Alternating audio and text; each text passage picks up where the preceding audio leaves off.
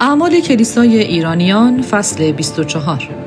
محاکمه پولس در برابر فرماندار رومی. فاسد، آشوبگر، سردسته بدعتگزاران ناصری، ملوث کننده معبد خدا. آنگونه که شیطان پولس را از طریق وکیل متغلب محکوم می کرد، شما را نیز در هر زمان و مکان با غیبت، تهمت و افترا محکوم می کند و نه تنها قصد دارد شما را به بند بکشد، بلکه نابود کند. طرز فکر و عکس‌العمل شما در این محکومیت‌ها چیست؟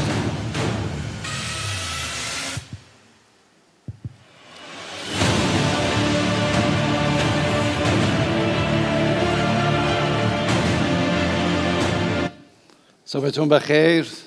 میشه به بغل دستی ها پشت سری ها صبح بخیر بگید. عزیزانی که دور و بر شما هستن، سلامتی روح، جسم، روان بر همه شما باشه. خدا شکر. به به چقدر عالیه، خانواده ها دور مسیح جمع شدیم.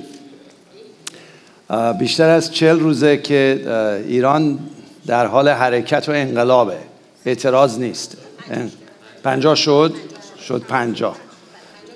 50 تموم شد. پس دیگه باید تموم بشه به نام عیسی مسیح.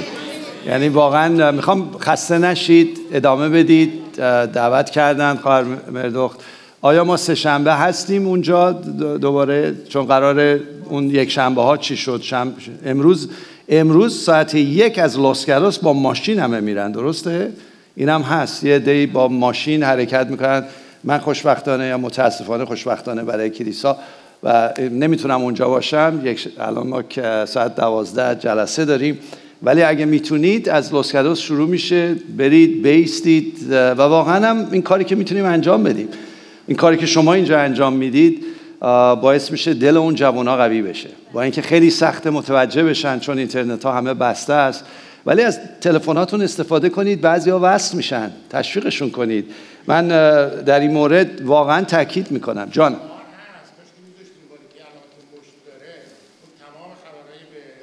بله یه تو تلگرام رو میگید دیگه، نه؟ اگه داریم بندازید. دادید؟ شما دارید، برید دم در از داریوش بگیرید. داریوش و سوسن هستن، خیلی ها دارن، فقط بهشون ترانسفر کنید. منم دارم. بله باشیم، شریک باشیم باهاشون عزیزان. کارهایی که میتونیم ما انجام بدیم. ما در بهترین جای دنیا، ما در بهشت هستیم واقعا، ولی اون عزیزانمون تو سختی هستن. الان گفتید برادر یکی از عزیزانمون تو زندانه، یعنی خیلی خانواده های ما تو زندان هستن و اینکه میگن میکشن و بدون خبر، متاسفانه هست. این دولت شوخی نداره، متاسفانه شریر و شیطان رحم نداره. به اسم عیسی مسیح باطل میکنیم هر قدرت تاریکی رو، اول روی اون بچه ها، خانواده هاشون و روی شما ها. وقتی می جنگید شریر میاد، شوخی نداره. من اینو گفتم، چندین بار تکرار کردم. عقب نشینید، ما باید جلو بریم. که عیسی مسیح گفت کلیسای خود را بر صخره بنا میکنم که ابواب جهنم بر آن استیلا ندارن.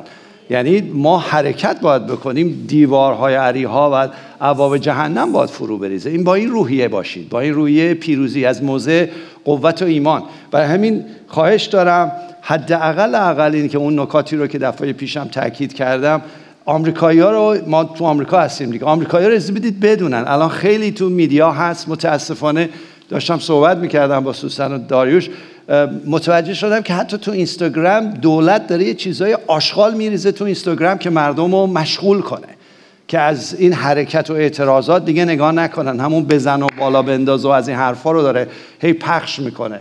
ماها باید اعلام بکنیم، اعتراضات رو به گوش مردم برسونیم، به خصوص آمریکایی‌ها، اونایی که انگلیسی صحبت میکنن، انجام بدیم. این کارها رو میتونیم انجام بدیم، میتونیم که در دعا باشیم. بزرگترین کاری که میتونید بکنید اینه که همین عکس رو میبینید پشت من، آسمان ایران رو باز کنید با دعا. اینجا رو میگم، آسمان. ببین من برم کنار شما ببینید، آسمان ایران رو باز کنید. آسمان ایران به وسیله دعاهای شما باز میشه عزیزان. اینو باور کنید. دانیال 21 روز طول کشید این کار رو بکنه، حداقل روی شوش. ما روی اون میدون آزادی باز میکنیم، روی ایران باز میکنیم. این اقتدار در ما هست. من داشتم همین توی این هفته دعا میکردم خدا چه کاری ما میتونیم در این موقعیت سخت، چون مردم خیلی مشغولن، اصلا آماده نیستن گوش بدن راجع به عیسی مسیح، هیچ، یعنی خیلی، اصلا حتی کسایی که تو خارج هستن آماده شنیدن خبر خوش مسیح نیستن. درسته؟ متاسفانه نیستن. ما چی کار بکنیم؟ ما چی کار بکنیم که مردم حداقل تو این سختی ها آماده باشن، دانه ها کاشته بشه؟ خواهشم اینه، یه 3 تا نکته میخوام بهتون بگم، نوشتم که یادم نره. شماره 1 اینه که با افراد داخل ایران تماس بگیرید و باهاشون همدردی کنید، نه دلسوزی. با هم فرق داره. همدردی با دلسوزی فرق داره. دلسوزی یعنی دلم واسط میسوزه، نه همدردی با درد میکشم. حتما زنگ بزنید به فامیلتون، دوستاتون، جوونا، هر کی اصلا تو این تلفناتون پره، بزنید باشون همدردی کنید. لغت‌های کلیشه‌ای کلیسایی به کار نبرید. خدا رو شکر، خدا رو شکر، خدا رو شکر نکنیم. بگیم یعنی خیلی راحت، البته خدا رو شکر ما همیشه از دهانمون نمیفته، باید بگیم، ولی مطلب اصلی اینه که با شما هم درد هستیم. این خیلی مهمه این کار رو انجام بدیم. شماره 2 اینه که حداقل کاری که از دست شما در میاد و براشون عملاً انجام بدید.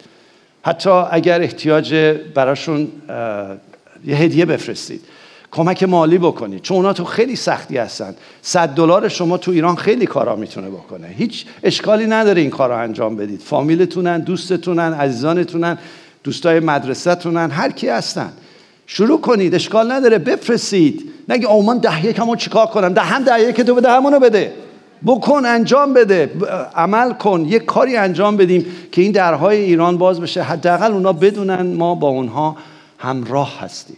اون همدردی و کمک‌های جسمانی، فیزیکی انجام بدیم. بعد شماره 3 اینه که وقتی باشون صحبت میکنیم همیشه اون امکان داره اون روح پلید اونها رو مایوس کنه. شما از کلام خدا بدون اینکه بگید آیش کجا نوشته یا هرچی، کلام خدا امید رو در قلب اونها بکارید.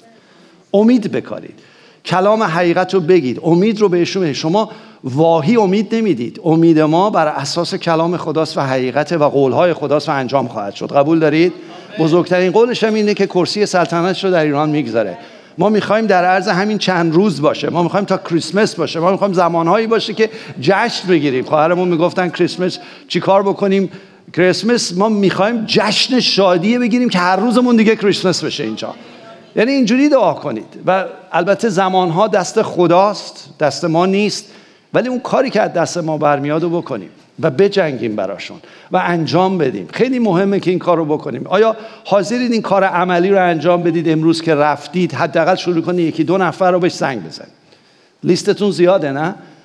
یه نفر 2 نفر، آقا این اصلا گوش نمیده به من. قرار نیست به شما گوش بده راجع به مسیح. قراره فقط بهش بگی من دوستت دارم، همدرد باهات هستم، چی کاری برات میتونم بکنم، چه کاری میتونم برات انجام بدم. همین. فقط وجود شما باعث میشه این کار انجام بشه. ولی در خونه‌تون شروع کنید جنگیدن براشون. اوکی؟ قبوله؟ این حداقل 1-2 رو انجام بدیم، پس بیستیم دعا کنیم و بجنگیم. حداقل این کار رو اینجا میتونیم بکنیم. خداوند به نام مسیح نه به اقتدار انسانی خود بلکه به اقتدار خون مسیح آمدیم. یک بار دیگه تکرار میکنم، ای شریر، ای شیطان، ای روحی که پشت مذهب و اسلام سالهای سال به ما دروغ گفتی و سالهای سال مردم ایران را اسیر کردی. روزهای آخرت، نفسهای آخرت، قفس‌هات به لرزه اومده چون این عزیزان دعا میکنن. قبلا در سالهای قبل همچین اقتداری تو این اتاق نبود. نبود، ولی الان هست و ما این اقتدار رو داریم و این قوت در ما هست که قفس‌های تو رو به لرزه در بیاریم و وقتی فرمان میدیم قدرت‌های تاریکی فرو خواهد ریخت. عزیزان باور کنید هر یک کدوم از شما میتونه هزارها قدرت‌های تاریک رو فرو بریزه. ببین خداوند از این مس و اقتداری که به من دادی که مال من نیست، مال خودته، استفاده میکنم. فرمان میدم به ارواح پلید، فرمان میدم به قدرت‌های تاریکی، ساکت شید، از ایران خارج. حقی به این جوونا ندارید، حقی به این دختر پسرای جسور و دلیر ما ندارید، حقی ندارید به اونها حتی تیر بزنید، حقی ندارید. خداوند سپر خودتو جلوی این بچه‌ها نگهدار و اجازه بده اون تمام اون دشمن خودش گیج بشه، دشمن به خودش بیفته. دشمن خداوند جنگ ما با اون دولتمندان نیست بلکه با روح شریر شیطان و روحی که پشت مذهب از طریق اونها داره بچه‌های ما رو میکشه فرمان میدیم ساکت شو.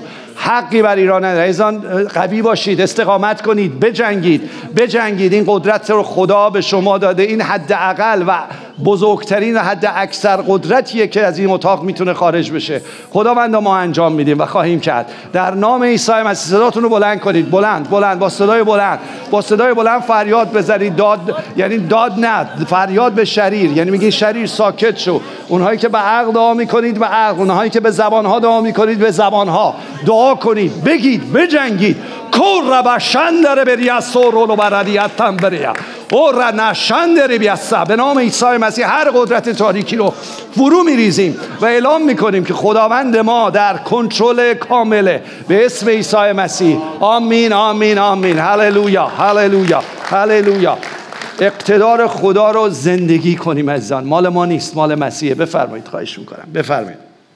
خدا بهتون برکت بده.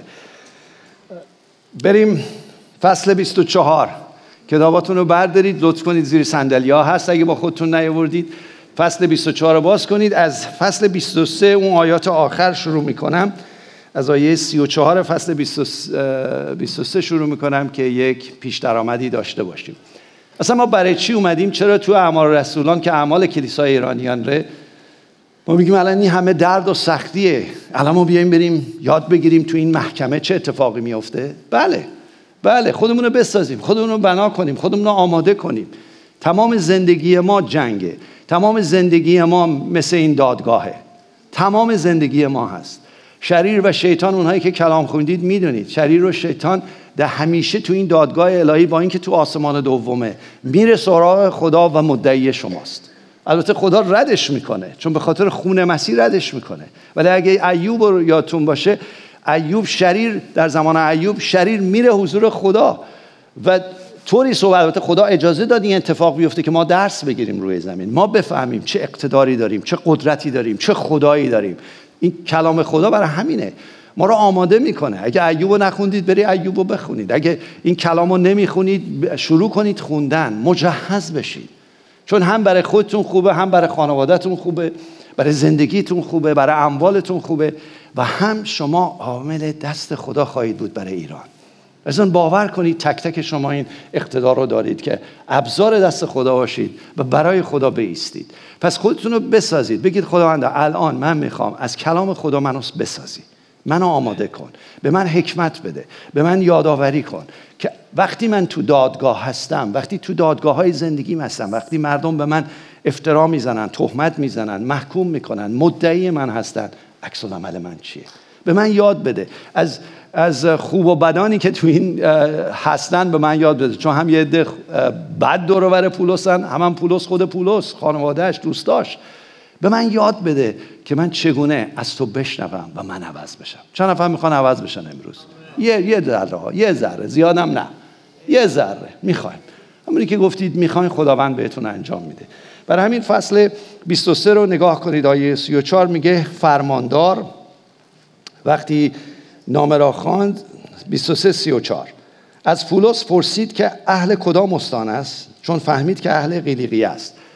چی بود داستان؟ داستان این بود که پولس مسافرت سومش رو تموم کرد، رفت به اورشلیم. تو اورشلیم با اینکه میدونست براش خطر هست گفت من باید برم چون خدا منو خونده. رفت، هنوز حدود 12 روز نگذشته بود که بر علیهش بلند شدن، گرفتنش، خواستن کتکش بزنن، خواستن نابودش کنن. یک سرهنگ یا فرمانده رومی اونجا بود که او رو گرفت، اوورد. یه مقدار تو فصل 23 رد و بدل خوندیم چه اتفاقایی افتاد و الان خود اون سرهنگ چون دید نمیتونه این کار رو هندل کنه و اورشلیم در زمان جشن بود، به قول معروف دردسر خودش رو فرستاد برای فرماندار که در شهر دیگه ای بود، قیصریه بود. فرستاد اونجا با یه سری سرباز فرستاد اگه یادتون باشه که اسلحه فرستاد، یعنی سربازان مسلح بود. رفتن اونجا و داستان به اینجا ختم شد که فرماندار الان که اسمش هست فیلیکس داره با پولس ملاقات میکنه و آوردنش به درگاه فرماندار. درسته این داستان اوکیه؟ همه اومدیم؟ من حدود 3-4 دقیقه توضیح دادم که کجاییم. درسته؟ اومدیم کجا؟ پس خودتون توجه کنید. آوردن زندانیه و ازش میپرسه، چون گفته بود من رومی هستم دیگه، نه من رومی هستم، و میگه از کجا هستی؟ میگه اهل قیلیقیه. قیلیقیه یا کلیکیه یکی از استانهایی بود که در ترکیه بود، ولی یکی از استانهایی بود که رومیان خیلی اونجا قدرتمند بودن، اونجا محل و مرکزشون بود و اگر هر کی از اونجا مثلا از شهر خیلی قوی اومده بود یا دولتمندی اومده بود، برای همین بهش یه احترام کشوری و یا به قول معروف رومی بودنش گذاشت و اون رو تو زندان ننداخت، بلکه نگاه کنید تو آیه 35 آخرش میگه او را در سرای یا کاخ هیرودیس تحت نظر نگه داشت. یعنی بهش احترامو گذاشت. چرا؟ چون که او رومی بود، یک برده یهودی نبود. حالا سوال اینجا پیش میاد، آیا ما باور داریم که سیتیزن کجا هستیم؟ این هفته پیش گفتم باور داریم که حداقل بدونیم ما سیتیزن کجاییم، ما شهروند کجاییم، که اقلن اتوریتی دنیا تشخیص بده ما از ملکوت آسمان هستیم. پولس این رو میدونست، اعلام کرد و اون پوشش رو خودش نگه داشت، برای همین ننداختنش دوباره تو سیاه‌چال مثل اون موقعی که تو فیلیپی، شهر فیلیپی انداخته بودن. یعنی اون آیدنتیتیش و اون هویتش براش مطرح بود و یعنی میدونست کیه. آیا ما هویتمون رو میدونیم؟ آیا ما در جایی که میریم بازخواست میشیم، تهمت به ما میزنن، افترا میزنن، محکوممون میکنن، اول هویتمو میدونم یا بعد عصبانی میشم؟ چون هویتمو نمیدونم شروع میکنم عصبانی شدن، شروع میکنم پرخاش کردن، شروع میکنم از خودم دفاع کردن. دفاع نداره دیگه، من میدونم کیم، من دقیقاً میدونم کیم. یعنی بعد موقعی که من میدونم کیم که دیگه جواب اون رو نمیدم. معذرت میخوام، ببخشید، به هیچ کس بی احترامی نمیکنم که به شما افترا میزنن، توهین میکنن، پرخاش میکنن. آیا اگه تو خیابون یه سگ به شما پارس کنه شما هم پارس میکنین؟ پارس که نمیکنیم بهش، یه فقط میگی چخه. یعنی خیلی راحت، شما دهن به دهن باش نمیشی. هر چی فرض کنید سگه داره میگه تویی که من که میدونم کی هستم. پس پولس از اون موضع داره صحبت میکنه. پولس با این موضع در فکر و روح و روانش وارد این دادگاه میشه و ما هم همین جور باشیم. و این همینجوری الکی نیست، تلقین نیست. من باید وقت گذاشته باشم در کلام و حضور خدا که تاییدش از آسمان بیاد. اگه نه من برم جلو آینه و بیستم که من چقدر خوشتیپم، من چقدر نمیدونم دولتمندم، من چقدر مرد خدا هستم. نه، اینجوری نمیشه. باید برم جلوی خدا، از خدا بگیرم و خدا تایید بکنه. چند نفر باور دارن که فرزند خدا هستن؟ چند نفر باور دارن که خدا شما رو انتخاب کرده؟ به اون صورت زندگی کنیم. بذارید بدونن، دنیا بدونه که شما کی هستید، البته با فروتنی، نه با غرور، نه با نشون دادن چیزهای دنیایی که داریم، بلکه اون قسمت روحانی ما. حالا تو این داستان، تو این محاکمه، تو این دادگاه چندین نفر هستن و چندین نفر رو ما بررسی خواهیم کرد خیلی سریع. شماره یکش همون فیلیکسه. فیلیکس فرمانداره و او قاضی این دادگاه هست. یه زن جوانی هم داره که بعداً توی این داستان خوندید. چند نفر خوندن؟ اسمش میدونن کیه؟ جلویا نگن. چند نفر خوندن که میدونن اسم فیلیکس چیه؟ تقلب کنید، تو هست. تقلب کنید، تو کلام هست. تقلب کنید. بله. تقلب کنید. کردید؟ بله. اسمش هست دورسلا یا درسلا یا دورسله. دورسلا، درسته؟ دورسلا. خیلی قشنگ. این خانم جوانیه. خانم خود فرماندار فیلیکس تو تاریخ نوشته. اینو از تاریخ در آوردم، یعنی تفسیرهای تاریخیه، که فیلیکس خودش یک برده یونانی بوده و بعد به خاطر برادرش که یکی از قوات بزرگ توی روم بوده، این آزاد میشه و حتی میشه فرمانده اسرائیل. یعنی بردگی رو کشیده، سختی ها رو کشیده، اومده با پول و با قدرت برادرش و غیره شده فرماندار و شده الان قاضی. و دنیا اینجوریه، قضات دنیا اینجوریه. متاسفانه ایران اینجوریه. قضات ایران که میشینن سر مسند میگن بچه‌ها رو بکشید اینجوریه. خودشون برده شیطانن، به خاطر پارتی بازی ها به یه جایی رسیدن. اونجاست که باید فرو بریزه، اونجاست که با دعای شما فرو بریزه، اونجاست که با مرد خدای مثل پولس باید بیست جلوش و حقیقت رو بهش اعلام بکنه. حالا این مرد هست و در عین حال یهودیانی که در اورشلیم بودن میفهمن که اون رفته اونجا. در عرض 5 روز به قول معروف برنامه ریزی میکنن، با سیاست و با خباثت و با غیره و غیره میرن یه وکیلی به نام تورتلس نگاه کنید آیه 2 فصل 24 1 و 2. تورتلس نامی هست که ایشون یه وکیلیه که لاتین بلده، وکیلیه که رومی بلده، وکیلیه که میتونه حرف این یهودی ها رو به گوش فرمانده برسونه.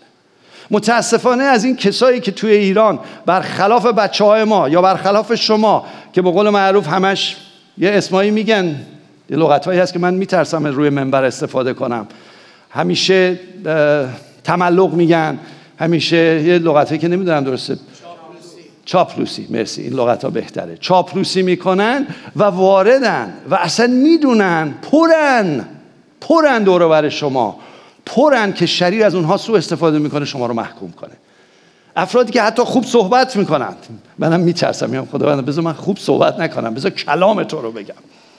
افرادی که خوب صحبت میکنن، افرادی که میتونن مجلس رو تو دستشون بگیرن، افرادی که میری توی خونه و خانواده و یه محیط میبینی چقدر حراف و غیره، ولی بوم بوم راست و چپ داره میزنه به مردم و به شما میزنه، میبرتت، پارت میکنه، جلوت میگه، پشتت میگه، غیبت میکنه، تملق میکنه. این شخص اون شخصه. تورتلس از اون شخصه. تورتلس آدمیه که اصلا خریداری شده برای این کار، هایر شده برای این کار. از این افراد تو زندگیتون زیادن و شروع میکنید. توجه کنید موقعی که آیات رو نگاه کنید تو فصل 24، البته این شخص هست، بعد پولسه، بعد دوستای پولس هم هستن. خیلی جالبه، تو این فصل دوستای پولس هم هستن. آخراش میرن، یعنی بخونید متوجه میشید دوستای پولس هم هستن، تنها نیست، ایمانداران دور و برش هستن. تورتلس رو نگاه کنید آیه 2 میگه چون از وجود تو، تورتلس آغاز ادعا نمود و میاد حرف میزنه، میگه چون از وجود تو در آسایش کامل هستیم و احسانات عظیمه از تدابیر تو، البته این تو رو در این ترجمه قدیم نوشته، ترجمه هایشون نوشته از تدابیر شما بدین قوم رسیده است. شروع میکنه تملق گفتن این فیلیکس.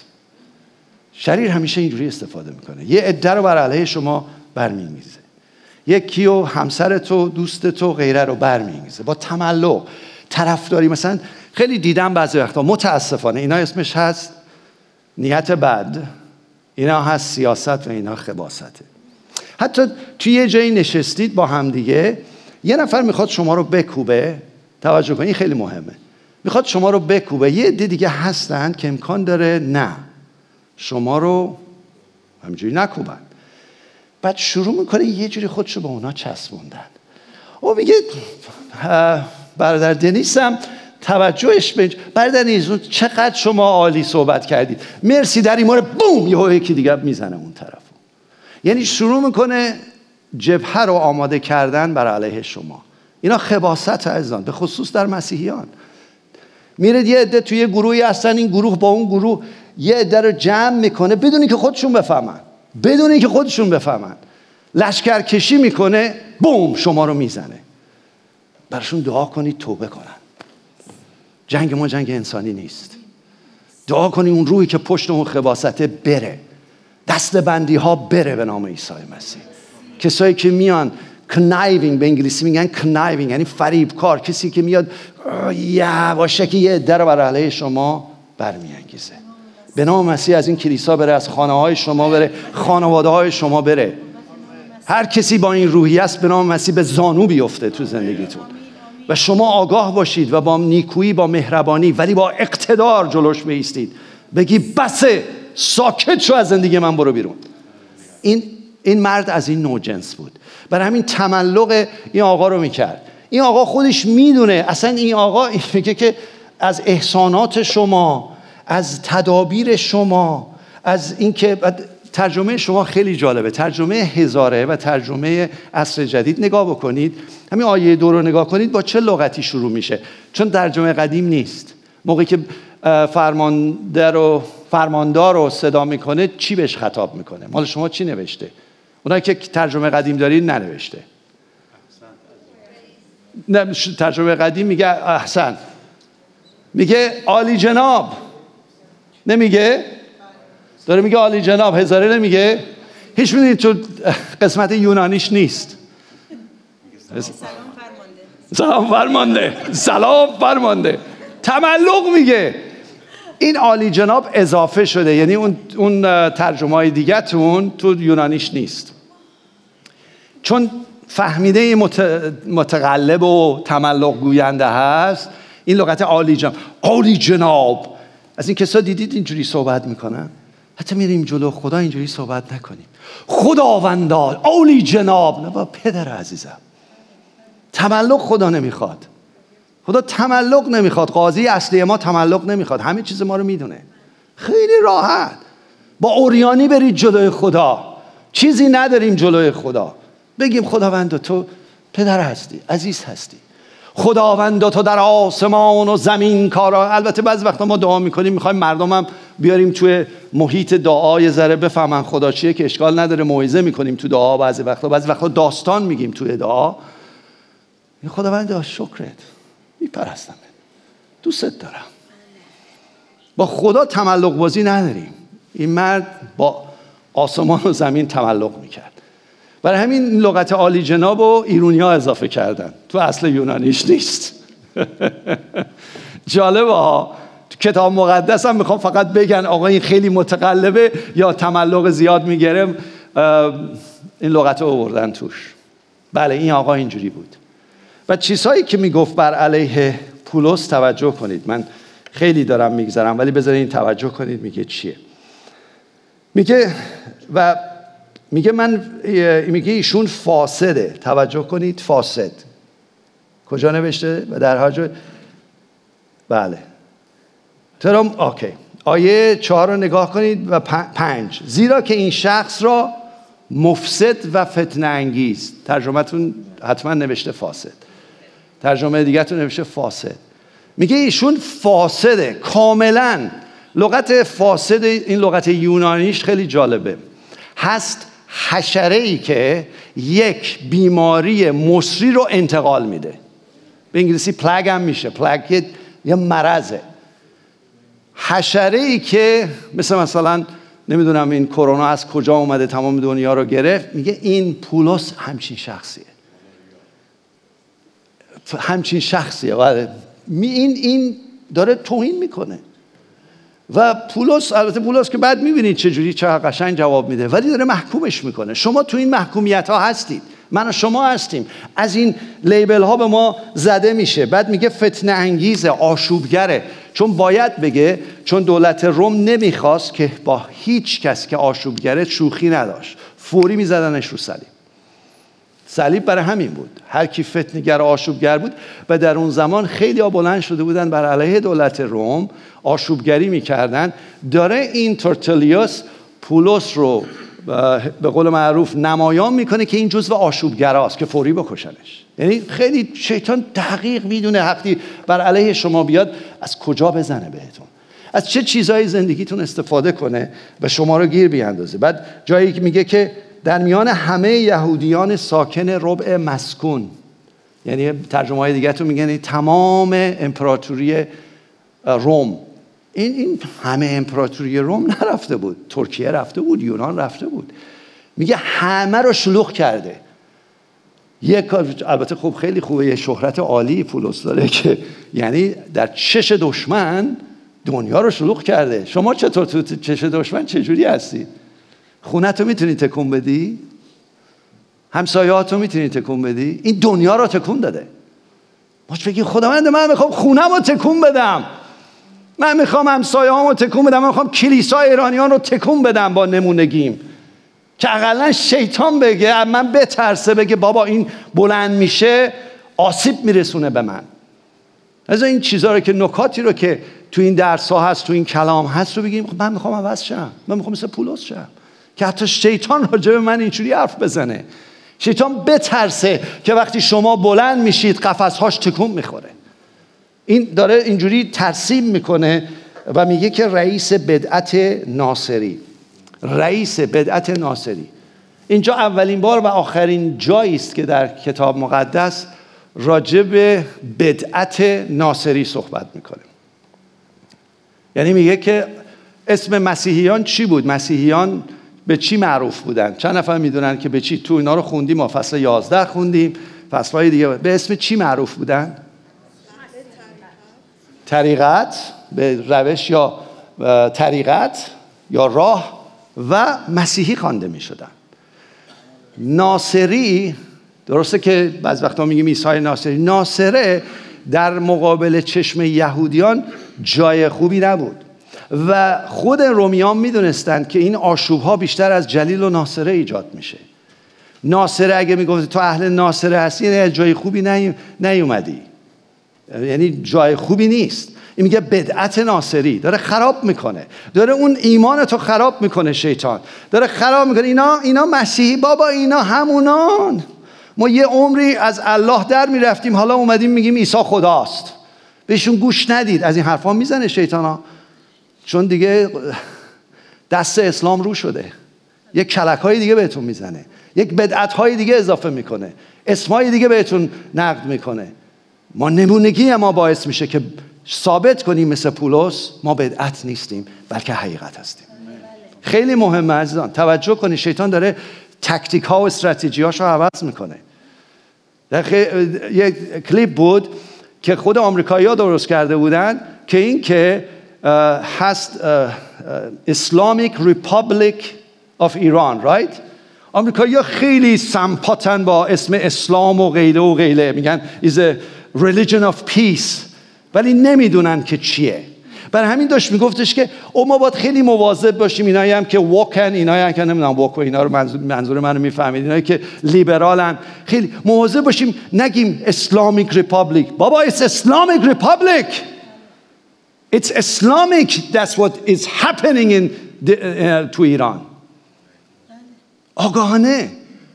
حتی شیطان داره بازی میکنه. بابا اینا همه به خاطر اون بدبختی ها و سختی هایی که تو دنیا ایجاد شده. نترسید عزیزان، نترسید، سرتون رو پایین نندازید. بدونیم کجا وایسادیم، بدونیم مثل پولس بگیم نه، من از بدعت نیومدم، من از بدعت طریقت بدعت نصاری نیومدم. من میدونم که فرزند خدا هستم و من میدونم ایمانم به کیه. از اونجا حداقل جلو شیطان بایستید. نترسید. اگه تو ایران اموال دارید یا فامیل دارید، نترسید عزیزان. اون ترسه که من و شما رو گیر میندازه، اون ترسه که فلجتون میکنه، اون ترسه که حتی همون فامیلتون بهتون میخندن. اون ترسه. و ترس موقعی میره بیرون که ایمان جایگزینش میشه. و من ایمان دارم که فرزند خدام، و من ایمان دارم کی هستم، و من ایمان دارم به کلام خدا.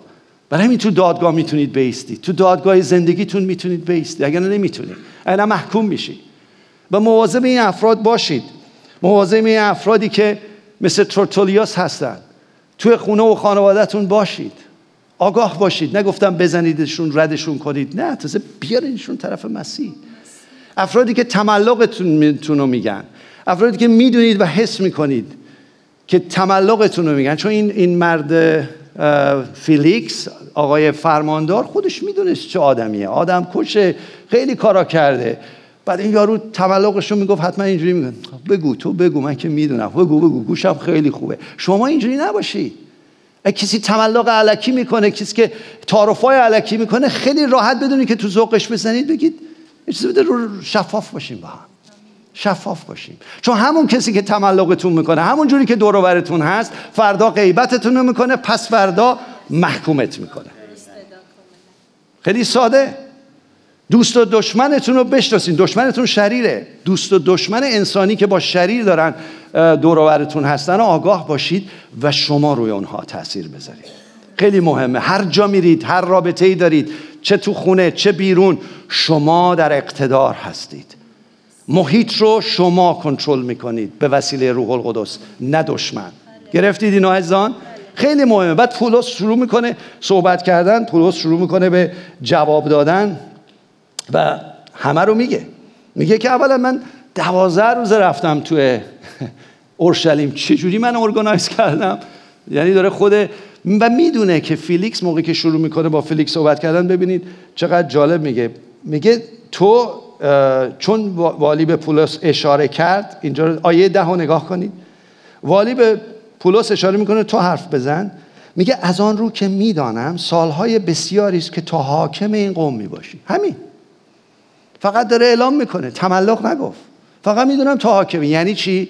تو آگاهی داری از همه این حرفا، تو آدم باهوشی هستی، تو هم میدونی چی میگذره. برای همین پشتش چی میگه با چی سخن میگم؟ توجه کنید، میگه به چی؟ به چی؟ یه بار دیگه بگید. به خوشنودی وافر دلیلو میگم، حجتو میگم. این خیلی مهمه. توی دادگاه، تو جایی که طرف میتونه بگه بکشینش، میگه با خوشنودی صحبت میکنم، با شادمانی صحبت میکنم. این شادیش از کجا میاد؟ از ایمانش. این شادیش از اون اقتدارش میاد، شادیش از اون مسحش میاد که میدونه که تو این دادگاه وایساده نمیمیره. چرا نمیمیره؟ شما که نمیدونیم چرا؟ چون عیسی مسیح گفته بود بالا بری کجا؟ روم. شادی میکنه. مگه صدای خدا رو شنیده؟ ما کجا صدای خدا رو میشنویم؟ کجا میفهمیم این چیزا رو؟ آیا اینا رو باید نداشته باشیم؟ یعنی باید داشته باشیم، هی اضافه کنیم به خودمون که در وقت سختی ما را مدد کند، چون اون موقع دیگه مددی نیست. کلام خدا باید تو ما جا بیفته، حرف خدا تو گوش ما باشه، اعتماد ایمان ما. باور کنید اینا رو که من دارم بهتون میگم خودم دارم تجربه میکنم. فکر نکنید من خیلی مرد خیلی ایمان هستم، نه، تو اون قسمت ضعیفم. آدم در جلوی شریر مقتدرم چون آیاتو بلدم. در بعضی جاها آیات قوی نیست در من. برای من دعا کنید منم قوی بشم. همه جاهای اسپکتروم زندگی من اون قوت و اقتدار نیست. تعارف نمی کنم، خودم هم نمیدونم پایین نمیارم. خیلی جاها نه، یه جاهای من باید قوت بگیرم، من باید ایمانم بالا بره. کجای زندگیتون هست که احتیاج دارید قوی بشید؟ با خدا رو راست باشید. خدا منم میخوام. یه جاهایی قویم، یه جاهایی میستم، یه جایی جلوی شیطان فرمان میدم، ولی تو اون نقطه زندگیم ضعیفم. امکان داره ضعفتون بچه‌تون باشه، امکان داره یه مسئله مالی باشه، امکان داره یک فکرای مریضی و بیماری باشه. اونجا ضعیف میشی، اونجا فلج میشی. خداوند مرا قوت ببخش که همه جای زندگیم، در تمام قسمت‌های زندگی من با اقتدار صحبت کنم و با ایمان صحبت کنم، با باوری که همه زندگی من در دست خداست. متاسفانه برای ما، ولی خوشبختانه برای خواهر عزیزی به نام شوکت، دیروز ساعت 8 صبح با آسمان رفتن. اونهایی که میشناسینشون. آره، عزیز ما رفت با آسمان. برای او خیلی خوشحالم که نمیتونم اینجوری اول بگم، برای خودمون خیلی ناراحتم، خیلی هم درد کشید و دردش زیاد بود، ولی در آسمان زنده است. اینا رو که میگم نمیخوام دلتون رو ناراحت کنم، نه، این زن خداست، پس زنده است. باورتون رو میخوام تست کنم، زنده است. مردن ما به هر صورتی که باشه در دست خداست. اینو توجه کنین عزیزان. به هر صورت، حتی اگر خدا اجازه بده شریر و شیطان به من ضربه بزنه و من رو بکشه، دست خدا بوده، هیچ کسی دیگه هم نبوده. خلاصه یادتون باشه اگر اومدید برای من خواستید همسر منو تسلی بدید، بگید خداوند در کنترل کامل بود و او زنده در حضور خداست. این باور رو باید در زندگیتون قوی کنید. این رو تلقین نیست، این باوره. و این مرد این باور رو داشت، پولس این باور رو داشت. براش به قول شیرازی ها باکش نبود، وایستاده بود، خیلی راحت حرفشو میزد و از خودش دفاع کرد و این دفاع کاملا مرد فهمید. بخونید ببینید چه صحبت‌های دیگه که گفت بابا اینا دارن شلوغش میکنن، اینا نیستن، راجع به اورشلیم نیست، راجع به جای دیگه بوده. اونایی هم که مدعی من هستن کجان؟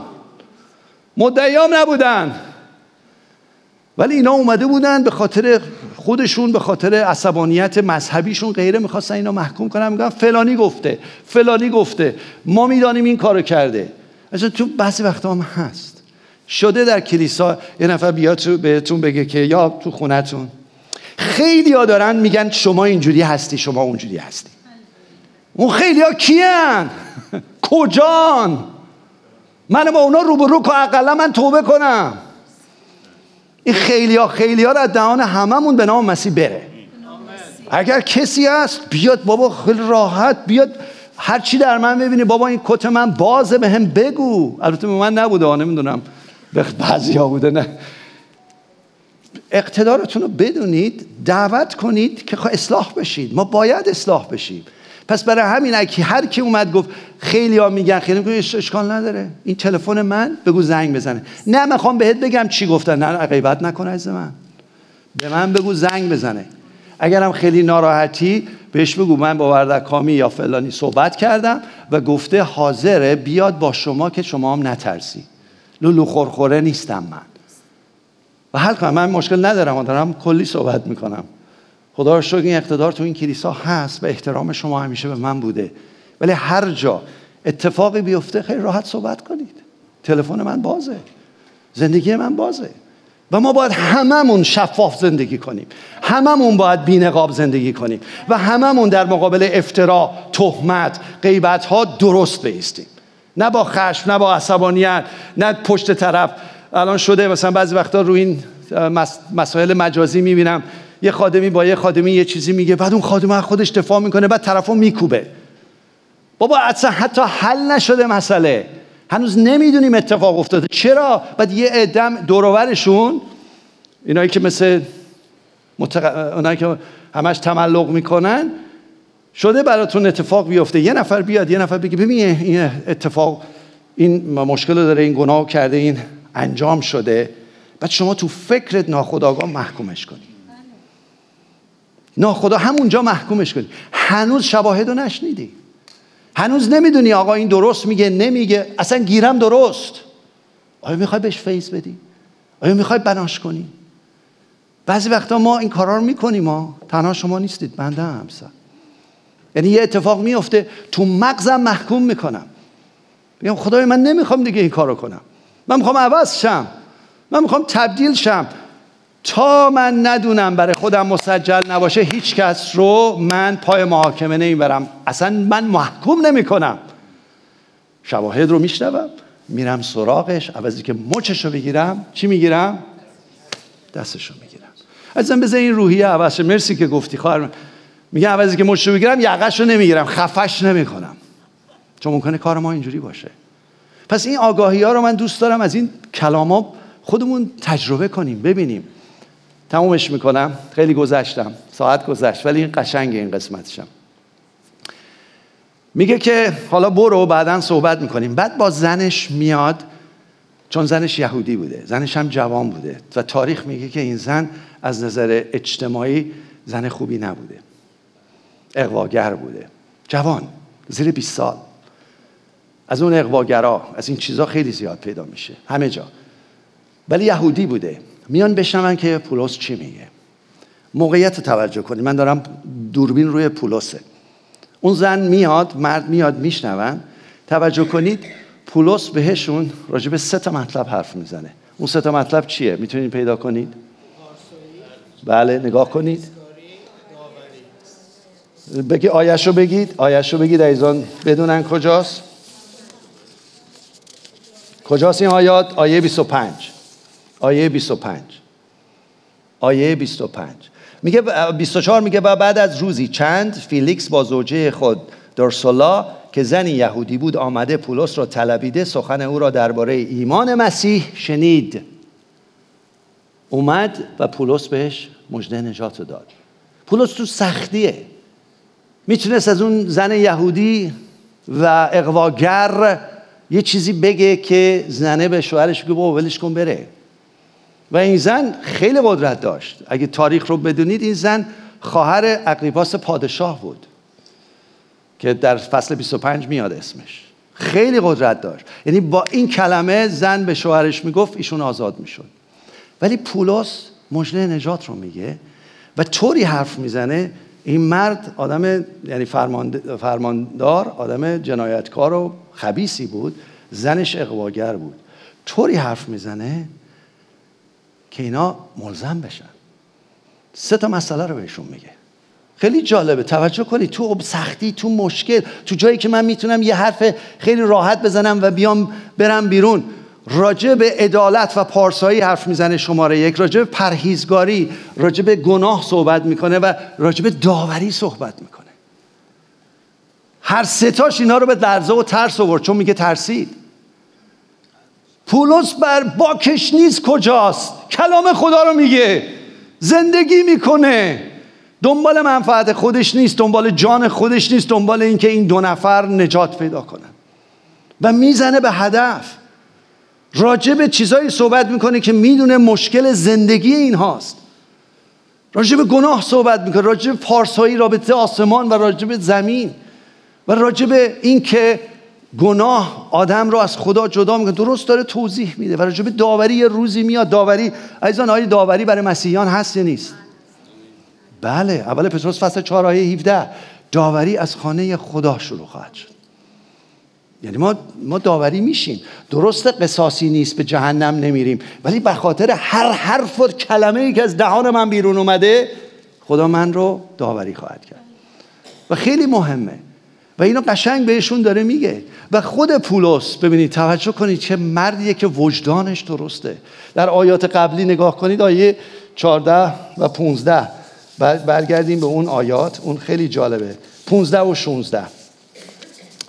16 میگه که راجب، بذارید من از این بخونم، از 15 بخونم.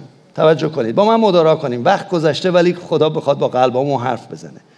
میگه آیه 15: به خدا امیدوارم چنان که ایشان نیز قبول دارن که قیامت مردگان از عادلان و ظالمان نیز خواهد شد. به داوری و روز قیامت باور داره. آیا مسیحیان به روز داوری و قیامت باور داری یا نداری؟ یه روزی من باید جلوی تخت خدا بایستم، چشمو ببندم، فردا باز کنم اونجا. آیا طبق این که من جلوی تخت خدا خواهم ایستاد، الان جلوی تخت آقای فیلیکس وایساده ها، ولی میدونه یه روزی جلوی تخت خدا، میگه من برای همین وجدانم. توجه کنید به آیه بعدی میگه، من از ترجمه عصر جدید میخوام، میگه بنابراین با چنین امیدی، نمیگه ترس، میگه با چنین امیدی نهایت کوشش خود را میکنم که در همه احوال در برابر خدا و بعدش چیه؟ و انسان، مردم، وجدان آسوده‌ای داشته باشن. خودشو هر روز چک میکنه. من شما چی یاد میگیریم؟ چون یه روزی جلوی تخت خدا میسته، خودشو چک میکنه که آیا در پارسایی خدا رابطه درست با خدا و مردم هست؟ آیا وقتی روح القدس ملزم میکنه توبه میکنم؟ و آیا به روز داوری باور دارم؟ پولس خودش برای همین میگه وجدانم راحته. وجدان ما جایی است که خداوند، درسته عقل و منطق ما رو حرف می‌زنه، وجدان ما یا ضمیر ناخودآگاه ما جایی است که روح القدس ملزم میکنه. آیا وجدانت راحته نسبت به رابطه با خدا و مردم؟ آیا وجدانت راحته راجع به گناهات؟ و آیا وجدانت راحته که الان چشتو ببندی جلوی تخت خدا بایستی، خدا میگه دخترم، پسرم، وارد شو؟ آیا هست؟ بایستیم دعا کنیم. ای خداوند، من نیز میخوام امروز وجدان منو تست کنی. امروز یک بار دیگه الزام به من بده. این 3 نکته رو که پولس گفت همون 3 نکته‌ایه که مسیح شب آخر به شاگرداش گفت من میروم برای شما بهتره، ولی مدافع، وکیل مدافع، شفیع، همیار و دوستی براتون میفرستم به نام روح القدس. روح من در شما ساکنه و روح من شما را به عدالت یا پارسایی و روح من شما را به گناه و روح من شما را به داوری ملزم خواهد کرد. از این قسمتی رو که پولس داشت میگفت، سالی بود که حدود 50-60 میلادی بود.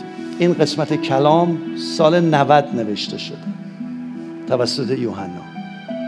یعنی زمان آینده نوشته شده، برای همین از هیچ کتابی نخونده بود. روح القدس براش مکشوف کرده بود.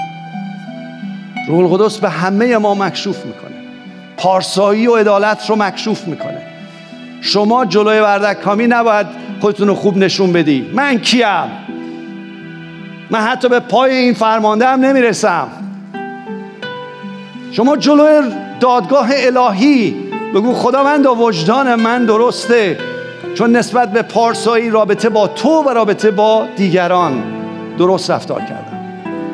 اگه هر چی رو الان خدا ملزم داره میکنه، روح القدس ملزم میکنه، نمیخواد محکوم کنه. محکومیت مال شیطانه. بگو خداوندا من در این مورد که بهم نشون دادی رابطه‌ام با تو خوب بوده، ولی رابطه‌ام با همسرم چی؟ رابطه‌ام با بچه‌هام چی؟ رابطه‌ام با هم کلیساییم چی؟ اومدم تو کلیسا پشتمو کردم رفتم.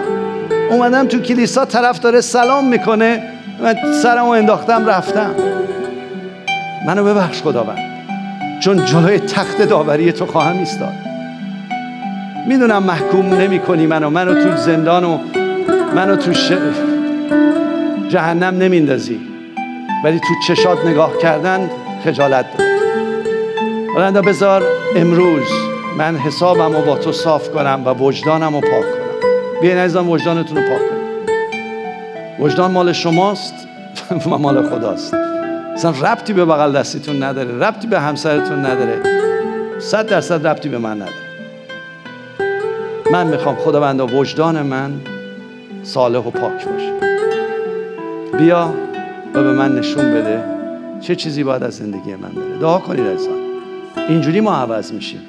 اینجوری میتونیم آسمان ایران رو باز کنیم و اینجوری میتونیم با اقتدار به شیطان دستور بدیم. اگه نه خالی بندیه. لغتهای وردکامیه. خالی بندی میکنیم جلوی شیطان. میگه برو اول کامی خودتو جمع کن. اومدی به من فرمان میدی؟ برو خودتو زندگیتو جمع کن، زن و بچه‌تو جمع کن، بعد بیا به من فرمان بده.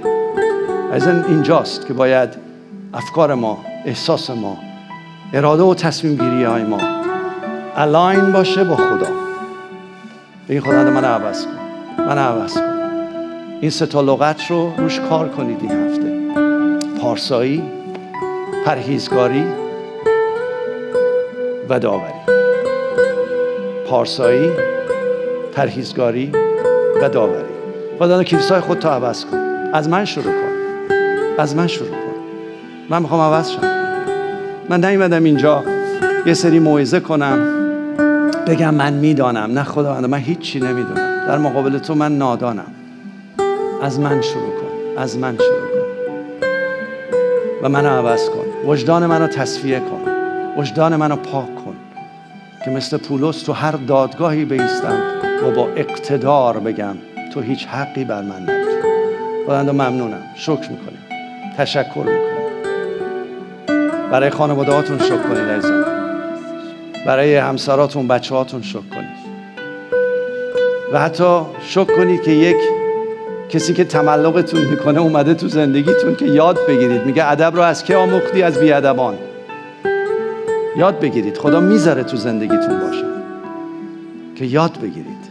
اون رو محکومش نکنید. برین باعث نجاتش بشید. خدا مرسی. متشکریم. دوباره میخوایم جلوی خدا از 0 شروع کنیم. 0 خوبه. 0 حسابمو با خدا 0 کنم. 0 که خدا خوشنود بشه وقتی به من و شما نگاه میکنه. بار براتون نباشه این دعا، این دعا مثل پولس خوشنودی باشه. جلوی دادگاه خدا وایسادی میگی با خوشنودی خداوندا عرض خود را به تو اعلام میکنم. با خوشنودی، با وجدانی صالح. هللویا. خداوندا در من وجدان منو صالح کن. اگر کسی هست الان به یادتون میاد که شما دلشو شکوندی، محکومش کردی، به یادت میاره که از بغلش رد شدی، یک نوع آسیب رسوندی بهش، اجازه بده خدا بهت راهکار نشون بده که چجوری رابطتو اول با خدا و بعد با او بری درست کنی. تو قلبت بتونی هم ببخشی هم طلب بخشش کنی. هم ببخشی هم طلب بخشش کنی. بخشش موقعی که کامله که طلب بخشش کنی. خداوند میخواد کلیسای ما رو رشد بده، عوض کن. میخواین عزیزان؟ میخواین؟ بعد اون موقع است که اقتدار داری، اون موقع است که مست داری. در نام عیسی مسیح همه میگن آمین. بفرمایید خواهر مهدی. من ازتون معذرت نمیخوام که 50 دقیقه موعظه کردم. برید این 50 دقیقه رو تمام هفته زندگی کنید. آمین. خدا بهتون برکت بده. هللویا. شکر. این است شیر سبت یهودا. سبت یهودا.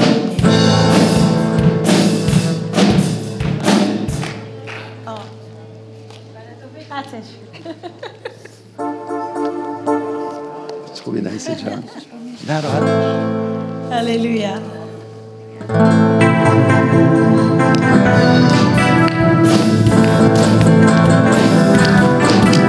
هللویا.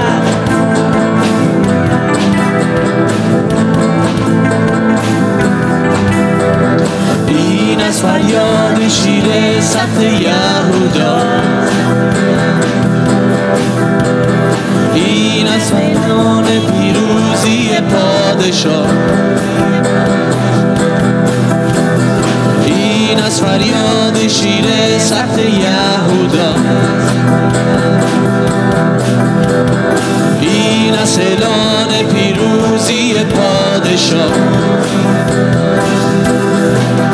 اکنون با فریاد شادمانی سراییم عیسی، تو سلطانی پیش رویم با مستو، قدرت تو همراه با لشکر آسمانی، جنگ ماست با قدرت های ظلمت، اما پیروز کردیم با شهامت چون سردار لشکر ما. عیسی اقتدار ماست سر کلیسا.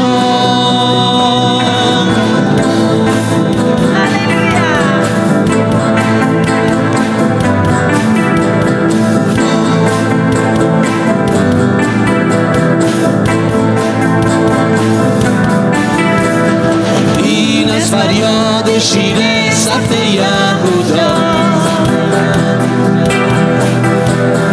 این از اعلان پیروزی پادشاه، این از فریاد شیر سبت یهودا، این از اعلان پیروزی پادشاه. اکنون با فریاد شادمانی سراییم عیسی، تو سلطانی پیش رویم با مسا، قدرت تو همراه با لشکر آسمانی، جنگ باز با قدرت های ظلمت، اما پیروز کردیم با شهامت چون سردار لشکر ما. عیسی اقتدار ماست سر کلیسا. این از فریاد شیر سبت یهودا، این از اعلان پیروزی پادشاه، این از فریاد شیر سبت یهودا، این از اعلان پیروزی پادشاه. هللویا. با امید دیدار همتون شنبه در سان فرانسیسکو و سه شنبه در ساراتوگا درست گفتم؟ استیونز کریک معذرت میخوام.